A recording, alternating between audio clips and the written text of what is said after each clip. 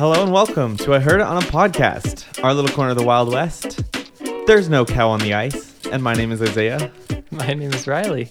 So, we were talking before the episode started, and since it's been so long since we've done Topic Thunder, I can't remember which country or direction of saying I was doing, so I just went to Sweden, and so we're doing Swedish sayings now for me.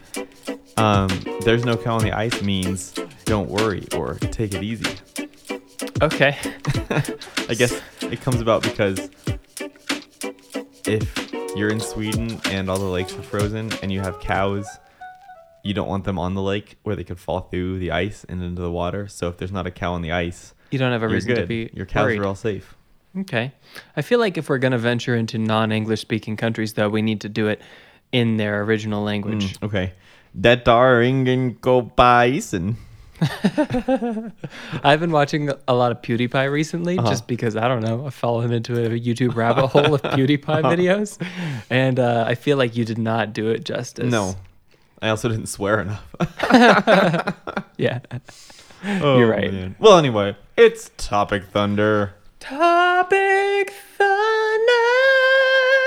And today we have topics for you. I'm also eating Reese's Pieces. Yeah, so if you don't like the ASMR of crunching and chewing and mouth noises, he's also drinking an entire glass of milk. So Nice big glass. So it's been so long. Another thing, it's been so long that we've done this. I just forgot that there's like a mic in front of my face, and so I'm just like shoving handfuls of Reese's Pieces into my mouth. hey, you know My what? apologies. If you don't like it, don't listen. Click away now. I will, however, probably not be eating Reese's Pieces while we're recording, just because I'm not gonna. Yeah, I'll probably just stick like one under my tongue and let it melt, and then I'll get it. I'll just Get keep right doing into your that. bloodstream. Yeah. Okay, Yep. cool. Like a drug That's addict. hardcore. I will, however, be drinking my weird tea. Tastes like cherries. Tastes like cherries. Okay, first topic. There's this dude who wants to build a $400 billion new city from scratch in the American desert. Now, I talked about this a little bit when we hung out over, I don't know, a week or two ago. But I want to get into it because it's very interesting. So this guy is apparently a world-famous architect. I don't know what he did. It doesn't say, but his name is Mark Lohr. And he's a billionaire. He's made billions of dollars architectizing stuff. And so his idea is to bring the cleanliness of Tokyo, the diversity of New York, and the social services of Stockholm all together in one city, the new city of America, that could house 5 million people. Not 5 billion, that's a lot. 5 million people in one city. And now he just needs a place to build it and $400 billion in funding. No problem, No big deal. right? That's the simple stuff. The idea is the difficult part, like we've established on this podcast. So I don't know if you've read through this article, but it's actually pretty detailed. Like this is not some weird far-flung hypothesis. It's actually somewhat established, and this architect is not messing around. He actually wants to do this. So they've done some location scouting, but they do want to build it in America. I guess because they want to bring, they said this somewhere down here, but they basically want to bring the kind of American, here's the quote. They want to embody the social and environmental care of Scandinavian culture and the freedom and opportunity of American culture. Interesting. So I wonder if this architect is Scandinavian or if they just think that like Scandinavia is so cool. Good thing that you did a Swedish saying at the beginning. I had no idea. Yeah. Wow. Great. Anyway, they're going to build it in America. If this ever gets built, we'll talk about that later. But they're looking at Nevada, Utah, Idaho, Arizona, Texas, and the Appalachian region, which is interesting because that's not deserty. No. But I'll talk about several ideas that they want to incorporate into this city. One is to basically make it what they're calling a 15-minute city design, which would mean that every resident would be able to access workplaces, schools, amenities, all within 15 minutes from their homes. Because they're building it in the middle of the desert, they also want to make it sustainable, energy producing, and drought resistant, a drought resistant water system, which is probably why they're building it in the middle of the desert. For the power. For the solar power. Otherwise, why would you do that? Mm-hmm. The desert is a bad is place. maybe not the most like ideal place that people just want to live. Mm-hmm. But I guess this architect is imagining residential buildings with a lot of greenery and a lot of open space. I want to see a detailed schematic of this because it's difficult to picture a lot of open space, but also being able to get everywhere within 15 minutes. Mm-hmm. Maybe he doesn't mean like get everywhere, but having access to all of those things. I see. Like you've got food and a place to work and all the things you need. But the whole city you can't probably get across in 15 minutes. There's probably just like sections that have everything you need in it. Yeah. They want it to be defined by a couple of skyscrapers dubbed the Equitism Tower, which would be a beacon for the city. I'm not trying to hate on equality here, but that's a dumb name for a tower. Name for a tower. Look at our city; it's so equal. It's so equal that we named our buildings after it. Because eventually it's going to be like the Staples Tower or like the J.C. Penney Tower or something, right? Or the Mark Lower Tower. Yeah. Because really, this billionaire is going to like own this city, it sounds like. Basically. I mean, they don't really talk about where he's looking to get funding from a lot. But he's a billionaire, and if he probably knows some other billionaires. And $400 billion is a lot of money, but they're not trying to build the entire thing at one time. The first phase of construction would be for just 50,000 residents and would be 1,500 acres and would cost an estimated $25 billion, which, of course, that's still a lot of money. But if you get together, I don't know, 100 really rich investors, that could probably get done. Although I don't know why an investor would be interested in this project, because what do they get out of it? They can slumlord it over all the people who live there. Yeah, rent is going to be like $1,100 a square foot in this city. I'm trying to look at Mark Lower because he's a pretty rich dude. So he made most of his money from being CEO of Walmart. And he's an architect? Or did I misunderstand that? I don't know. Let's see. So he's an American entrepreneur, businessman, investor, NBA owner.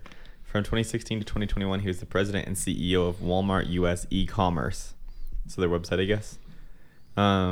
I've misread this.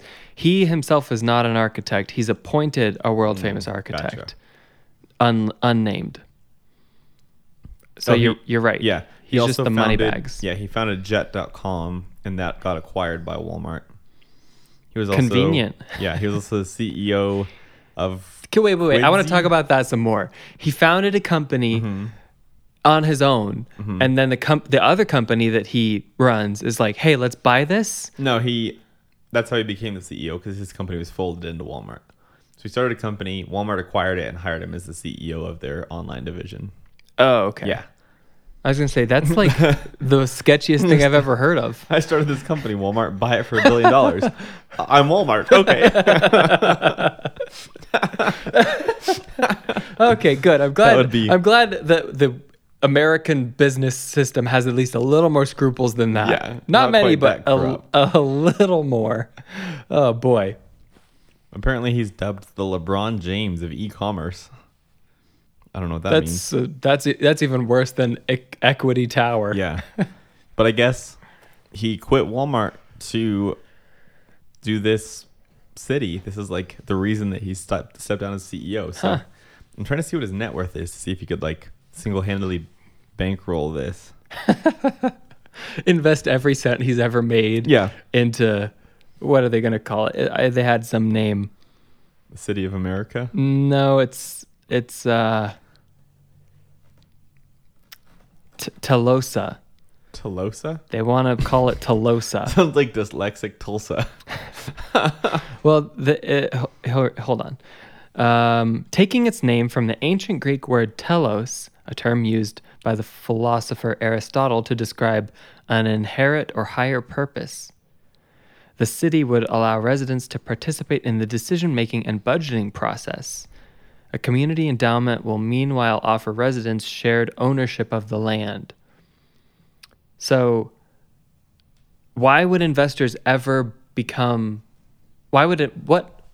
What does an investor gain from sinking $6 billion into this or whatever? Because community members have shared ownership of the land and participate in decision making. Theoretically, of course, this is all theoretical. Maybe it costs a lot to become a community member. Maybe, but if they want to, if they're actually wanting a city with true diversity, they can't say, but you need $400,000 to become a community member, because you can't have diversity in like income level, right, or like socioeconomic status if like income is right. a barrier to entry of the city. All the same people, right? Also, they're wanting to have a target of 5 million people within 40 years, and like that's a lot. What business or like what industries are going to move to this city to create 5 million jobs? Yeah, because like you can't just create a city out of nothing for no reason. Even New York, which has been like a major city since this country like began, pretty much, only has 8.5 million people. Really? Yeah, I would have guessed more. LA only has 4 million. Chicago only has 2.7 million. Wow, so 5 million is a lot. It's gonna be one of the biggest cities in the country. And based on what? Like, if you build it in the middle of the desert in Idaho, live in the middle of the desert. Why would millions of people move there? I don't know. Like people have lived in New York for a lot of different reasons, but partly because like it was on two rivers and it's been good for shipping. Same thing with LA, and Chicago is also on the river. Like there are reasons that those cities exist, and most big cities, they've existed near a waterway for hundreds of years because like shipping and production and like industry exists naturally. Like people naturally create cities where people need to be, near resources like water and fertile land. Right. So you can't just plop a bunch of money and a bunch of nice houses in the middle of nowhere, right, and say, all right, go and live here, unless you subsidize that land and say, but rent here is cheaper than anywhere else. People would move there for cheap rent, or job opportunities, but you can't just create there those. Has to be the value for sure. Right. I'm curious because it's, to me, like big cities don't get created. Like, I don't really know what I'm trying to say, but like I don't just hear about like new big cities springing up, you know? No. Like all the big cities that we have, I feel like we have. I mean, if you wanted to talk about recent big cities, you could maybe talk about like Austin, Texas, or I don't know, maybe something in Florida, or like Atlanta, maybe, although Atlanta's been big for a long time, or Denver probably has, you could call like more recently large. I'm trying to see. Or like Salt Lake City. So Austin was incorporated in 1839. I mean, like, when did they become quote unquote big?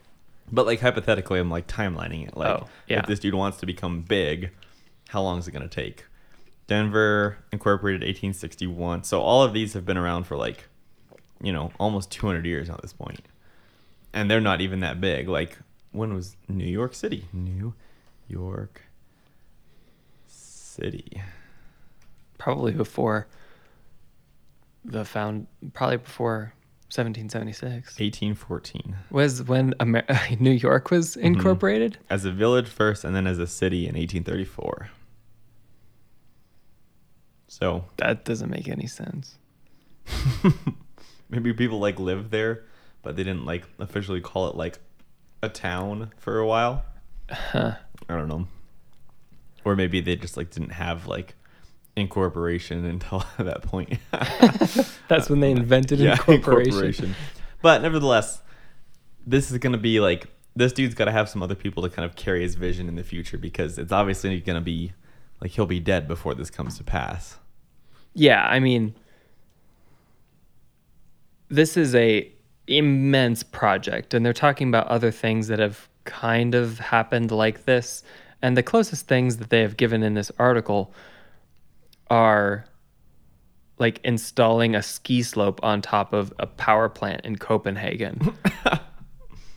And apparently Toyota revealed that it had commissioned this company to create a master plan for a new 2,000-person city in the foothills of Mount Fuji, which is, of course, significantly smaller than that.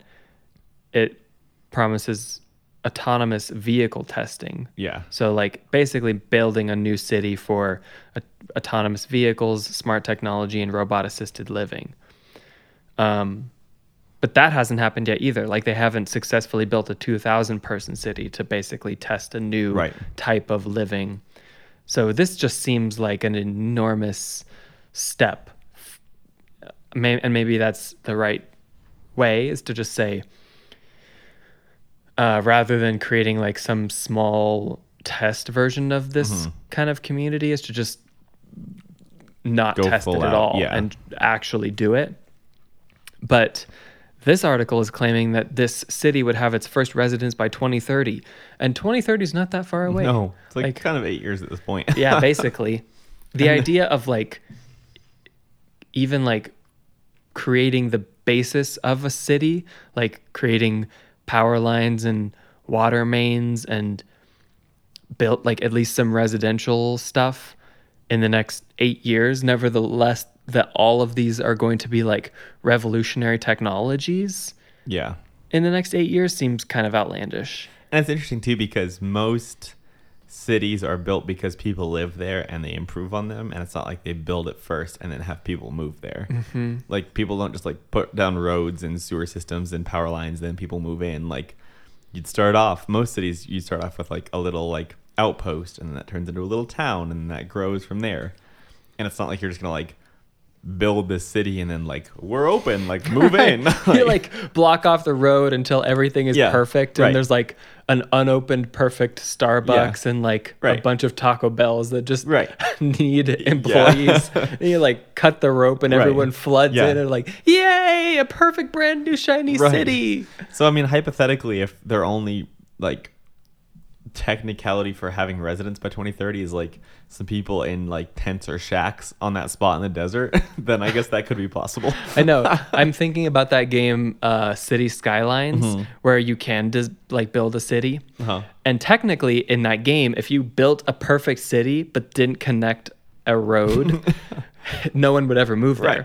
So you basically just need to build the perfect city, not connect a single road, and then just go and build the road, and then everyone goes flooding in. And then you just wait and watch the city be perfect and never have to do anything ever again. And you've solved all of humanity's problems. Interesting. Well done, Mark Lore.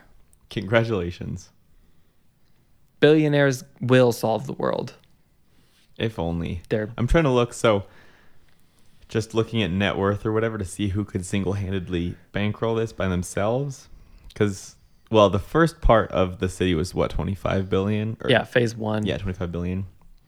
So it looks like the top 65 richest people in the world could single-handedly start phase 1, but no one's rich enough to do the whole thing. Even Jeff Bezos is only 177 billion out of the 400. Weak. Yeah. Step up your game, Jeffy. Yeah. We need our trillionaires to step in. Yeah, where are you at? Start making money. If Jeff Bezos, Elon Musk, and Bill Gates put their money together, they could do it.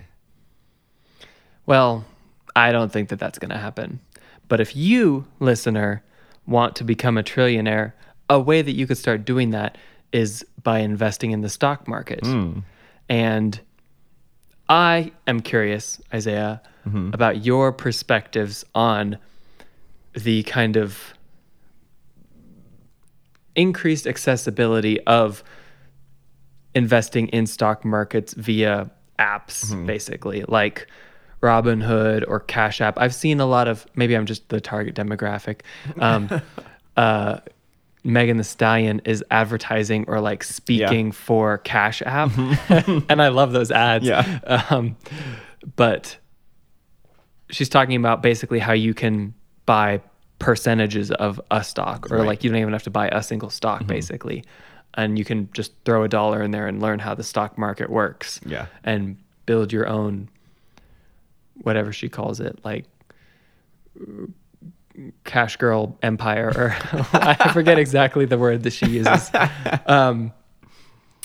But let's talk about this. Okay. Up until very recently, I would say the stock market was for an elite few, people who maybe went to school and learned about investments, and they learned how to read company reports and like find the things that you need to look for to know what to invest in and what not to invest in, and when to sell and when to buy, and how to, or someone who had enough money or position or whatever to give their money to someone else to invest for them, and say, here, take my money, go give it to someone else who's smarter, you keep a fee and invest my money for me. Right.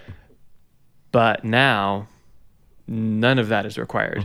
You can just do whatever you want, really, with any amount of money, with essentially no repercussions in the stock market. The only repercussions fall on you individually. Do you think this is entirely good or entirely bad, or somewhere in the middle? I think it's somewhere in the middle. I think this is the second one of these like easily accessible stock trading kind of events we've had. There was another big one kind of when online trading became a big thing, leading into like the global financial crisis and stuff like that, where it was the same kind of thing. Like it became really easy and really cheap to trade stocks. And so people, instead of just like, investing in like a retirement account or like calling a broker, could then just place trades online. And it was maybe like, oh, you can do it for $1 a trade. And so it became this thing where it became almost more like gamified, and especially during the .com bubble, like people would just absolutely overinflate these companies because it was like the rumor that was the next big thing, or there was like the hype train on it or whatever. And I definitely kind of see a lot of the same trends today of like GameStop, like let's all pile onto GameStop and, or Dogecoin, or like, all this stuff. And I think in general, just the ability to invest cheaper and easier is a good thing. Like it makes your returns better. It makes it so you don't have to put as much like effort into doing it, and that's all good. But it also makes it so you don't have to do as much research or like have as much knowledge. And so it's really easy. Like if you wanted to, you could pile like $10,000 into Robinhood immediately and just start like clicking shiny buttons without knowing what you're doing. And it's possible that if you accidentally click the right number of buttons, you could end up owing like 6 figures of money to Robinhood, because there's like confetti when you click, oh, I want Robinhood Gold. Like I don't know what that is, but there's gold confetti, so I'm gonna click on it. It's only $5. It's a lot like a mobile app. Yeah, but then at that point a game, mobile app game. It's very gamified, but stuff like that is like you could have just signed up for like $50,000 line of credit in margin, and you don't know what that means, but you saw some confetti and all you had to do is click some buttons, So yeah, I think it's designed in a way that makes it possible to detach from what it actually is. And I'm not saying I don't think they should change it. Like I think the interface is great and I love the interface, but I'm just saying the way it is designed currently makes it easy for people who don't have knowledge to kind of make mistakes or like get themselves into bad positions. So yeah, I think it's a mixture of both. I think like the ability to invest so easily and to have so much opportunity in this field is great. Like it's been great for me, and I don't know if there's like our generation is definitely unique in that a lot of us are getting into like stock investing really early and really young. and like kind of trying to prepare for futures, because I don't think there's anyone our age who expects Social Security to like exist when we're retired. No. And so a lot of like people who are forward thinking that are our age are like kind of starting to plan for this already and like prepare. And I think that's kind of unique compared to past generations. And so I think having the technology to support us in doing that is good, but it can harm some people who aren't at that level of like understanding, I guess. Yeah, I agree that it is a bit of a double-edged sword, because I definitely think that giving more people the power, the autonomy to make their own financial decisions and say, this incredible tool, really, the stock market, is not just for the elite or the rich or the privileged, is good. Ultimately, that is good. Right. But there is a reason that it has been kind of sectioned off in the past, is because it does require some knowledge. It isn't just a mobile game. And I like took several classes about reading stocks and like going on to whatever website and finding reading the balance reports of some company and like 10Ks. And, yeah. I forget almost all of it, but theoretically I should know and do know more than the average person who like didn't take that class in college. And I still feel like I would not try to make a lot of money from just like investing in stocks on some app. But that is possible now for anyone, really, anyone with a smartphone. And I'm a little, you're right. It is so kind of, it's similar to buying jewels or whatever on Clash of Clans or whatever. Yeah. They're just like, oh, well, this is what I need to progress to the next level. Or this one thing that I picked happened to do well, so clearly I know what I'm doing. Right. So let's do it tenfold and make 10 times as much money. But the unpredictability and the kind of factor of loss is scary. Like we talked in the last episode about how Facebook went down for 6 hours and Mark Zuckerberg lost $7 billion or whatever, something. I don't know if I believe that, but you know, that scale is partly probably because of his shares of Facebook that lost value because of people like, oh, Facebook sucks. Right. During that 6 hours of downtime. And that was out of his control, and everyone else who holds Facebook stock also lost value that day. And so I don't know, just like the randomness of the world is, you can know everything that you could ever know about the stock market. Most people don't, but at the end of the day, it is all just random. Yeah, there's a point where I think if you have all of the knowledge, or at least a lot of knowledge, over like just a normal person, you can consistently make money, not to worry about that. But the issue is there's kind of a disconnect nowadays of like the stock market as being this kind of it's like this magical place where you put your money and you get more money out of it. Right. But it's just like no one's thinking about the details of that. They're just thinking about the stock market, and you put money in, you get money out. Where in reality, like if you're thinking about it wisely and you have information, you realize that you're like giving your money to a company, and then that company's responsibility is to use your money to make more money and return it to you.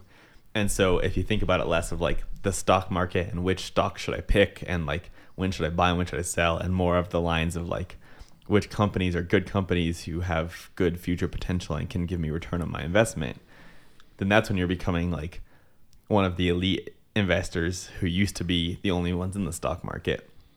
And sure, there are people who make money like day trading and doing all that crazy stuff, but that's not most people. Like most people in the stock market don't make money that way. And so I think the challenge for us now is to detach that like gamification and that like challenge of picking stocks and like guessing and timing and all of that stuff, and just going into like the businessy, analytical, like trying to figure out if it's a good business and if they have a good strategy and if they're reaching their customers. And that's not fun. Like, No. That's why no one does it, you know?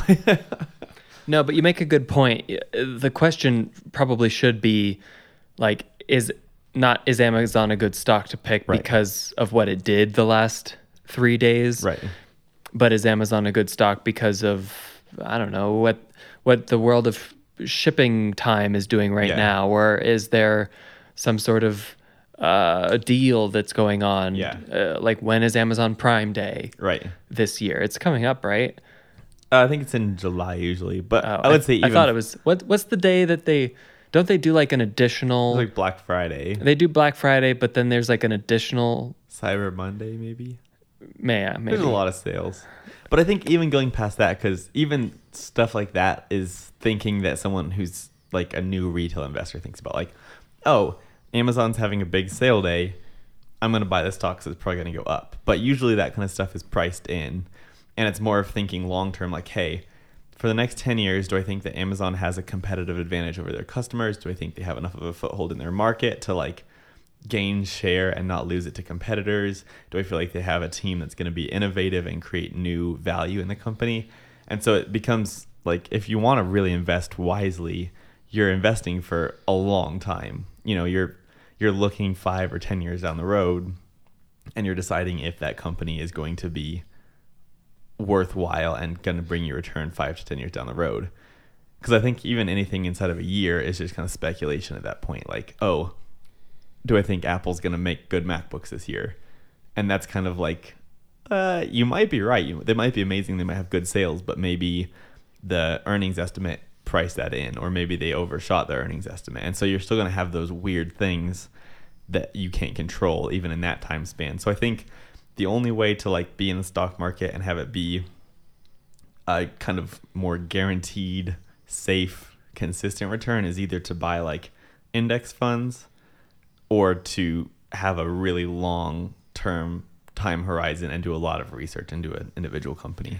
Which is true, because the average return on the stock market as a whole is 8%, right? Yeah. So even if you just pick some kind of group of stocks and say, this is what I'm sticking with for the next 30 years, you probably get an average of around 8%, depending on the risk that you were and how involved you were with. Anyway. Okay. You have anything more to say? I think my favorite thing is that Robinhood is almost kind of like a multi-level marketing scheme, because you can invite your friends, and if your friends join, then they give you money. So you can become this like shill for Robinhood and get paid a lot of money. Yeah, Robinhood is not where I do my trading. Yeah. I'll say that. All right, totally switching gears here. I was thinking about the movies. You and I like to go to the movies. We Very should much. go to the movies. We should. You and James I. Bond comes out this week, so Oh, I saw that. I wonder if he'll die this time. the movie's called No Time to Die, so I doubt it. I was just kind of hoping eventually. I mean, When they switch actors, do they just pretend like it didn't happen? I don't know how that works, because I've only ever watched Daniel Craig James Bonds. I've never seen any of the old ones, so I don't know how that works. I'm curious if they just like pretend like it's still Daniel Craig. They're like, wink, wink, it's still Daniel Craig. Maybe he'll get like dropped into acid or something and have to have like reconfiguration surgery. That's how the movie ends. He just like falls into acid. It's like, bum, bum, bum, the end. And they announce like the next James Bond by like coming out of surgery, and he's like straightening his tuxedo. Yeah. Oh Yeah. gosh. The next James Bond will probably be black. So Probably. he needs to fall into acid. Or a woman. Yeah. Ooh, that'd be good, actually. They had talked about it because they did that with like Doctor Who, which is like cult classic for decades. And they like several years ago announced like the next Doctor is going to be a female doctor. And How did Doctor Who fans feel about that? I don't know. I'm not one. You're not in I that. wasn't. I just saw it in field. the news and I was like, people are probably pissed off about this. Probably. Huh. I would like that. We'll see. We'll find out. Maybe And we should then go she see it this can week. And morally degrade men or Right. women. yeah, probably Either that one- one. Both either at one. once. Okay. Anyway, I was thinking 2020 was kind of a bummer year for movies. Yep. I'm curious which movies ended up actually being the best. So I've got a list of best movies. Here we go. Okay. I don't know. I don't know if I saw any of these. I didn't watch a lot of movies last year. A lot of new ones, at least. Right. So, Borat's subsequent movie film. Did you see this? I've never actually seen the original Borat, but I know a lot of quotes from it. I don't know that I've ever seen it either. We should do a double feature. We should. I like Sacha Baron Cohen, so Me too. yeah. Okay. Yeah, I think that'd be okay. It's like not a bad way to spend an evening. I do know something about that movie. They like filmed I guess there's a scene where they're at like a white supremacy rally. Oh. And he's like dressed up as like a white supremacist for the movie, but they actually shot it like it's not a like scene with actors and extras. They actually went to a white supremacy rally and shot it there, like everyone in disguise and like guerrilla shot it. And they like had to, at the end of the scene, they like had to run out of there because they were like being discovered as like a film crew, and they were like starting to get like heckled by this mob. So they actually shot it at this like white supremacy rally, and no one knew it was him. And this like actually is an actual like thing that's happening right now. Like that's amazing. Well, amazing in the most horrible specific way. Yeah. definition of the Yeah. word amazing. Like I am amazed that they did that Yeah. and that happened and that still happens. Mm-hmm. Wow. Now I really should see it. Yeah. Okay. Next is Let Them All Talk. Have you heard about this? It's got Meryl Streep in it, but that's the only notable thing that I can say about it. And that Steven Soderbergh directed it. I don't even feel like reading the thing. You can look it up if you want. The Vast of Night. Yes? No? Mm-mm. Okay. This low-budget debut featured is a UFO movie that takes time to achieve liftoff. I can't read. It takes time to achieve liftoff. In addition to saddling the story with a mostly unnecessary framing device, which underlines the already obvious echoes of The Twilight Zone, director Andrew Patterson and the film's writers open the 1950s New Mexico set story with a handful of overly precious exchanges featuring the two main characters, chatty DJ Everett and young switchboard operator Faye McCormick. This doesn't seem like a positive review. No. They really think that this is a bad. You know, it's a bad year when they're criticizing one of the top 30 movies of the year. Okay, next one, Tesla. Had you heard about this one? Jim Gaffigan is in it, being Weird. a serious actor. I can't picture that at all. Okay, here's the description: ice cream, roller skates, and actually, this is not the description. This is why it's great. Ice cream, roller skates, and karaoke might not be the first thing that comes to mind when one considers the life of inventor Nikola Tesla, but Michael Almeride's uncompromisingly idiosyncratic biopic doesn't exactly stick to the expected story beats. Played with both vigor and weariness by Ethan Hawke, this Tesla is often chasing funding for his next experiment with the movie shows an uncommon interest in the intrinsic and how history is often underwritten by the whims of men carrying large checkbooks. That sounds so fascinating. Mm-hmm. Tesla just going to get funding. I want to watch that. I want to watch that so bad. It's funny because when you said Tesla, I like didn't even think of the dude. I was like, a movie about cars. No, that's Tesla. Tesla. I go to drive a Tesla. This is Nikola Tesla. Tesla. What ethnicity? Where was Nikola Tesla from? I don't know. What country? Nikola Tesla. He was American? Oh, Nikola Tesla. Oh, he was Serbian American. Okay. Serbian. That's cool. He was a electrical engineer, mechanical engineer, and futurist. That's cool. I want to be known as a futurist. Wasn't I think he you have to invent stuff, though. a bad person, though?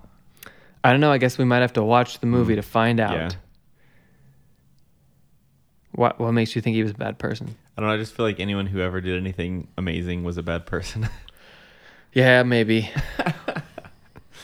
Bad Boys for Life. Yep. Bad Rich Boys.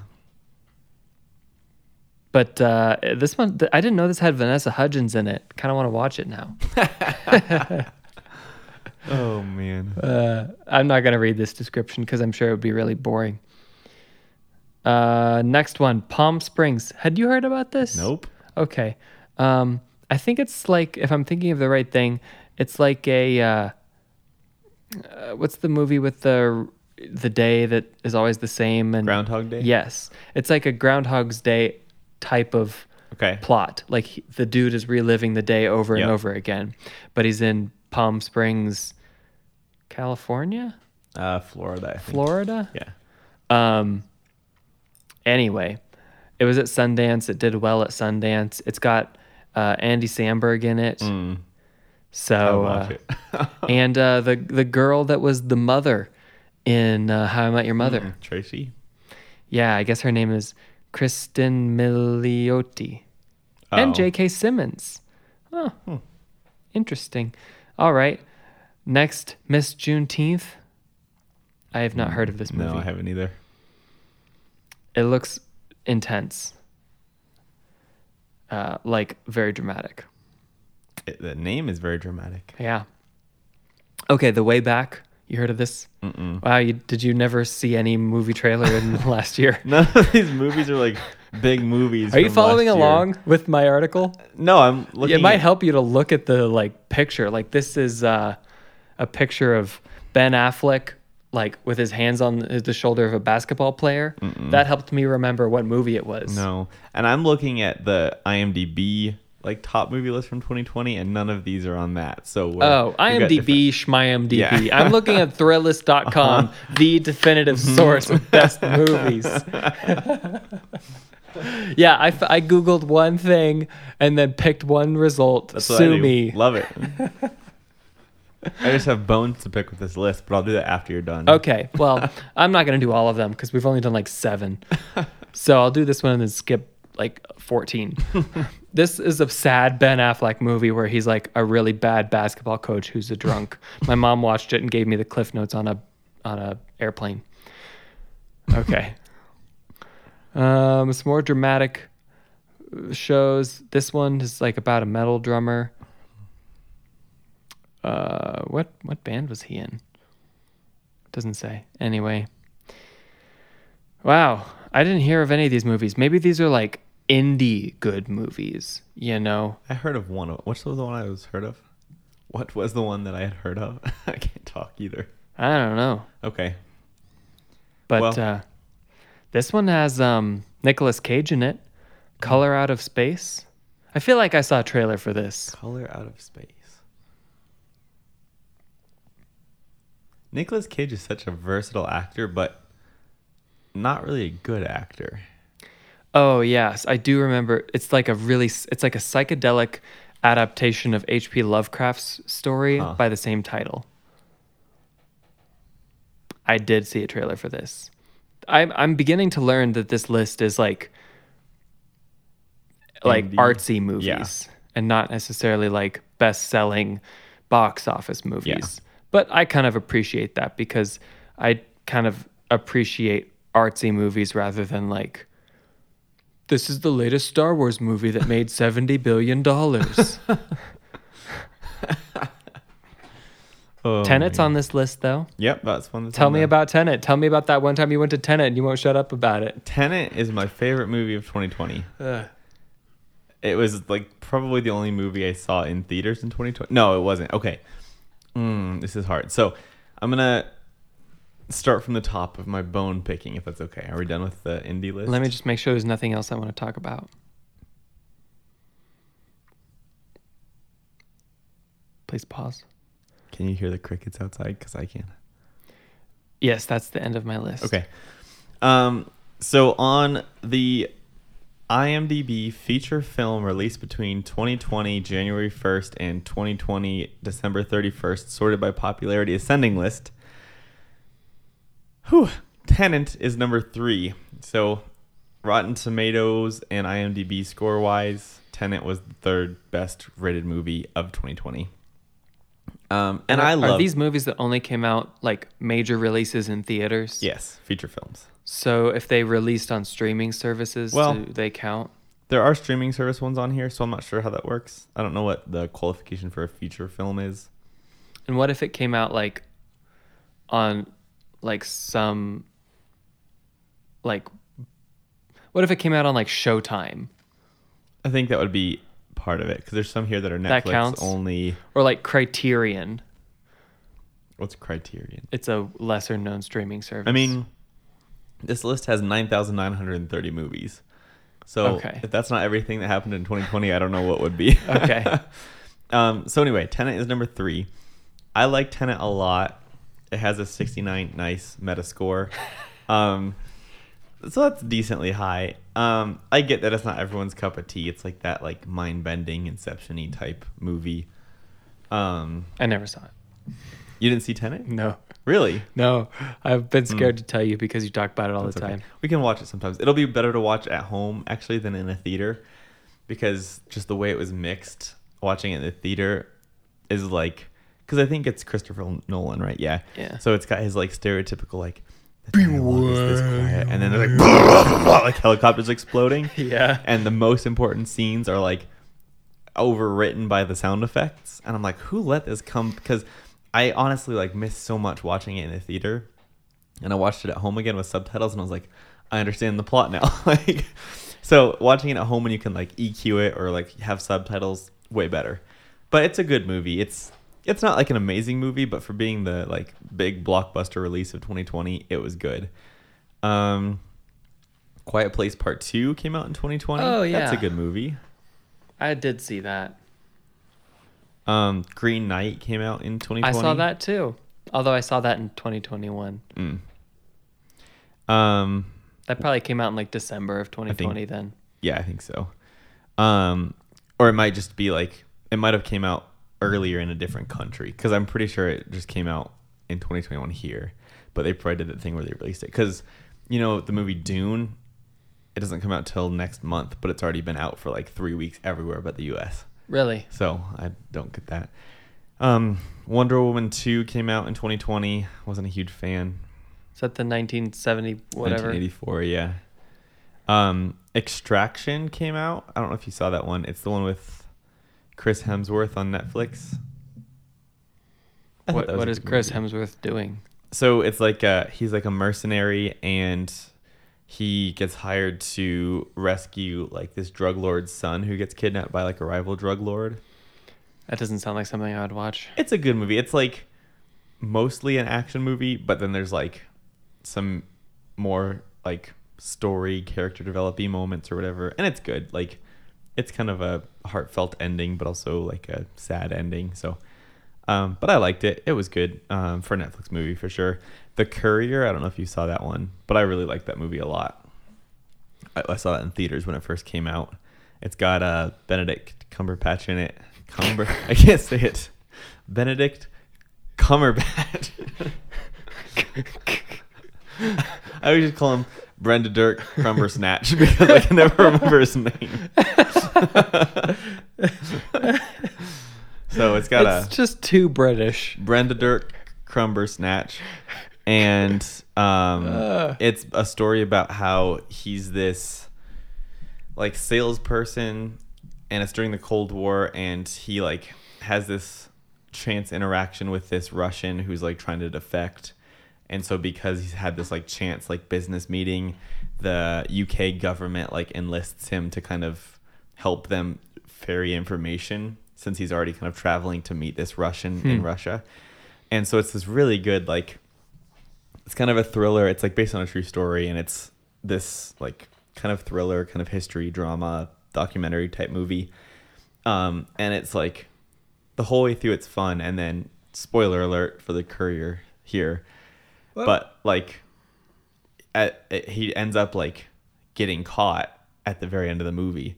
And so it goes from this like kind of like spy, like intense movie to like he goes to prison and is in prison for like years while they try to like sort him out. And he like loses all this weight, and like his family like thinks he's dead, and like it's this super intense thing. And it was kind of intense. Like the way it ends, he just like comes out of prison after being gone for years. Like his family, like the government finally gets him out of Russia. They like trade a spy for him or something. He finally gets to go home, and the Russian who he had been working with had gotten caught at the same time, and so he was still in prison. And so he's leaving prison, and he gets to see the Russian guy like one more time, and the Russian dude doesn't know like if his information has helped like stop the war or whatever. And so the British guy says like, hey, what you did and what you gave us like was the difference between like tons of people dying and like nothing happening. And so then this like the Russian dude's like touched, and he's like crying or whatever, but then he just goes and stays in jail until he dies. Like that's how the movie ends. So it's like kind of, because it's based on a true story, and so it's kind of like a depressing ending of like, oh. But it's a good movie. It's a great story, and it's just a fun, like not fun, but like an interesting take, because there's not a lot of stuff that was made like on the Cold War that's like based on a true story, you know, because not a lot of stuff happened that we know about in the Cold War that's interesting. Right. So I think that was a really good movie. Let's see if there's anything else on this list. Then after that, at that point, it kind of goes downhill. That DC movie, like on Harley Quinn, came out. Yeah. I didn't know that was real. Yeah. I thought it was like a meme. There's that movie about hunting people that came out. Hunting people? Yeah, you remember that one? There were trailers for it all over YouTube. It's just like one of those like low budget horror movies where like people wake up and rich people like bought them to put them in a field and hunt them. Yeah, but I didn't understand how it could be like an hour and a half long movie. Yeah, I don't either. It got a 50 Rotten Tomato score, so not great. I've seen worse. Soul came out. Soul was a good movie. Oh, yeah. I liked Soul. It was a different premise than I thought it would be, but it was still good. Yeah, it was definitely like a little more real. Yeah. Made you think a little bit more. Mm-hmm.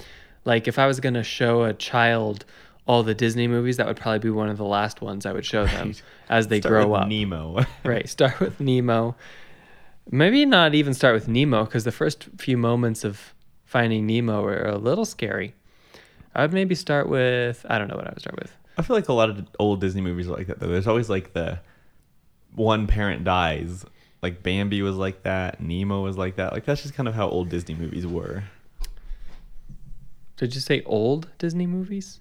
Or old Pixar movies or whatever. Yeah. Finding Nemo is like, what, 20 years old? Yeah, but like older, because they don't do that anymore. But that's how it was. Like Cinderella, like there was always the trauma, like the first act trauma. And they don't do that so much anymore in the like newer Disney Pixar movies. I guess. Yeah. But like, I'm thinking of The Good Dinosaur. Mm-hmm. Same thing happened there. Brave. I guess we could start with Brave. Brave is a good one to start with. Spirits, though, doesn't it? Oh, spooky.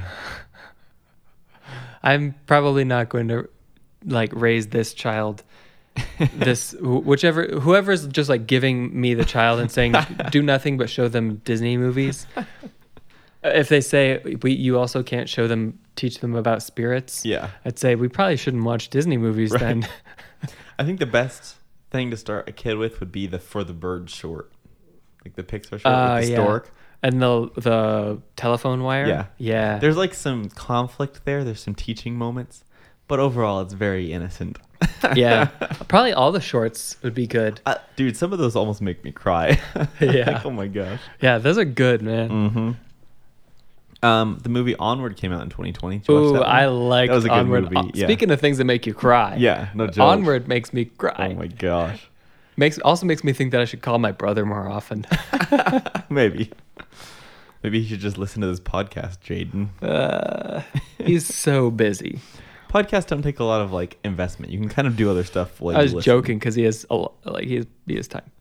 He just doesn't. Amazing. Let's see. Trolls World Tour. I saw that. You Saw did? that on a plane. Why? I was bored on a plane. I was like, I like music, so maybe I'll like this. Did you?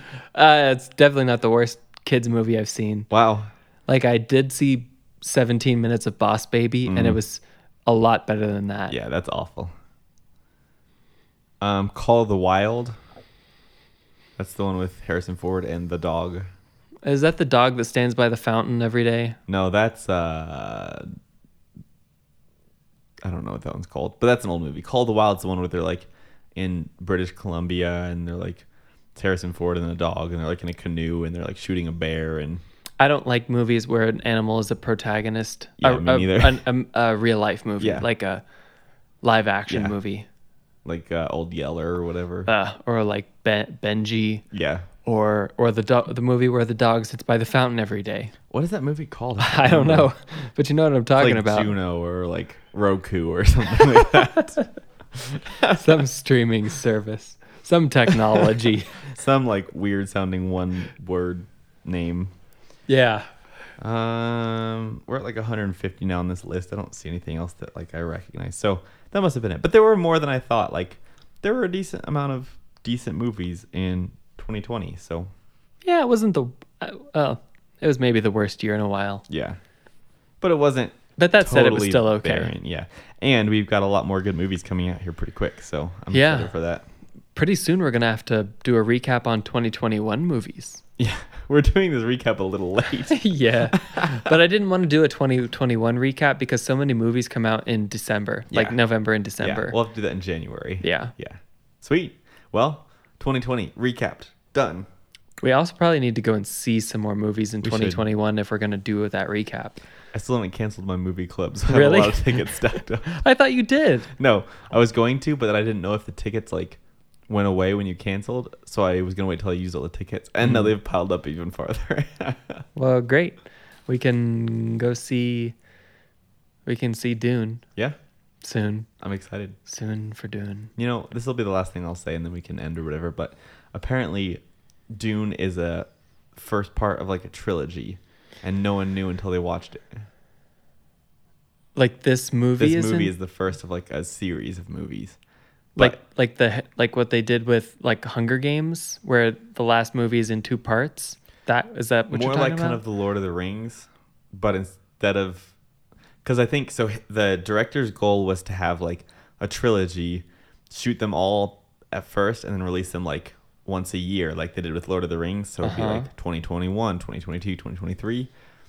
But the studio only greenlit the first movie until they saw how box office was. So they've got this movie that's the first of a trilogy, but they haven't even started shooting or like producing the second two, or even like have them greenlit yet. So it's possible if they don't do well, they just cancel it, and then you don't ever get to see the rest of the story. But there's 6 books in the Mhm. series. So how are they're gonna put I 2 don't- books in one movie? I don't know if it's the whole thing, like if it follows the whole storyline, but that was his goal for this first section, was to do a trilogy. So it just frustrates me that like, if it's an amazing movie and it does get greenlit, it's still going to be, 3 or 4 years at least until we see the next movie in the series. When you think about it, the Lord of the Rings thing was pretty amazing that they Mhm. just made 3 full movies Uh-huh. without really even knowing if people would like them. Totally. And then like had them be high budget and kind of kept them under wraps for a lot of that filming too, because Yeah. the filming was over like 18 months or something like that, right? Yeah. Mm. Pretty Yeah, it's crazy. Man, movies are great. Yeah. Movies are great. I'd like to watch a movie right now, but I have to work tomorrow. Yeah, it's a little late for that. But you, listener, maybe you don't have to work tomorrow. Maybe you're listening to this on a non-school night. I hope so. Thank you for listening to I Heard It on a Podcast. We've got new episodes on Mondays and Wednesdays, or actually just those 2 days. Maybe those are not school nights for you. If you can find them wherever you get your podcasts. If you like, what did we talk about? Building new cities out of the middle of nowhere, or the stock market, or movies. Send the podcast to a movie lover or a brand new city lover. One of these things is not like the others. As always, you can reach us at ihearditonapodcast@gmail.com. Now that we're done, I'm just gonna Just gobble up those Reese's Puffs. Quick, turn the episode off. Cut the music. Cut it. Well, goodbye.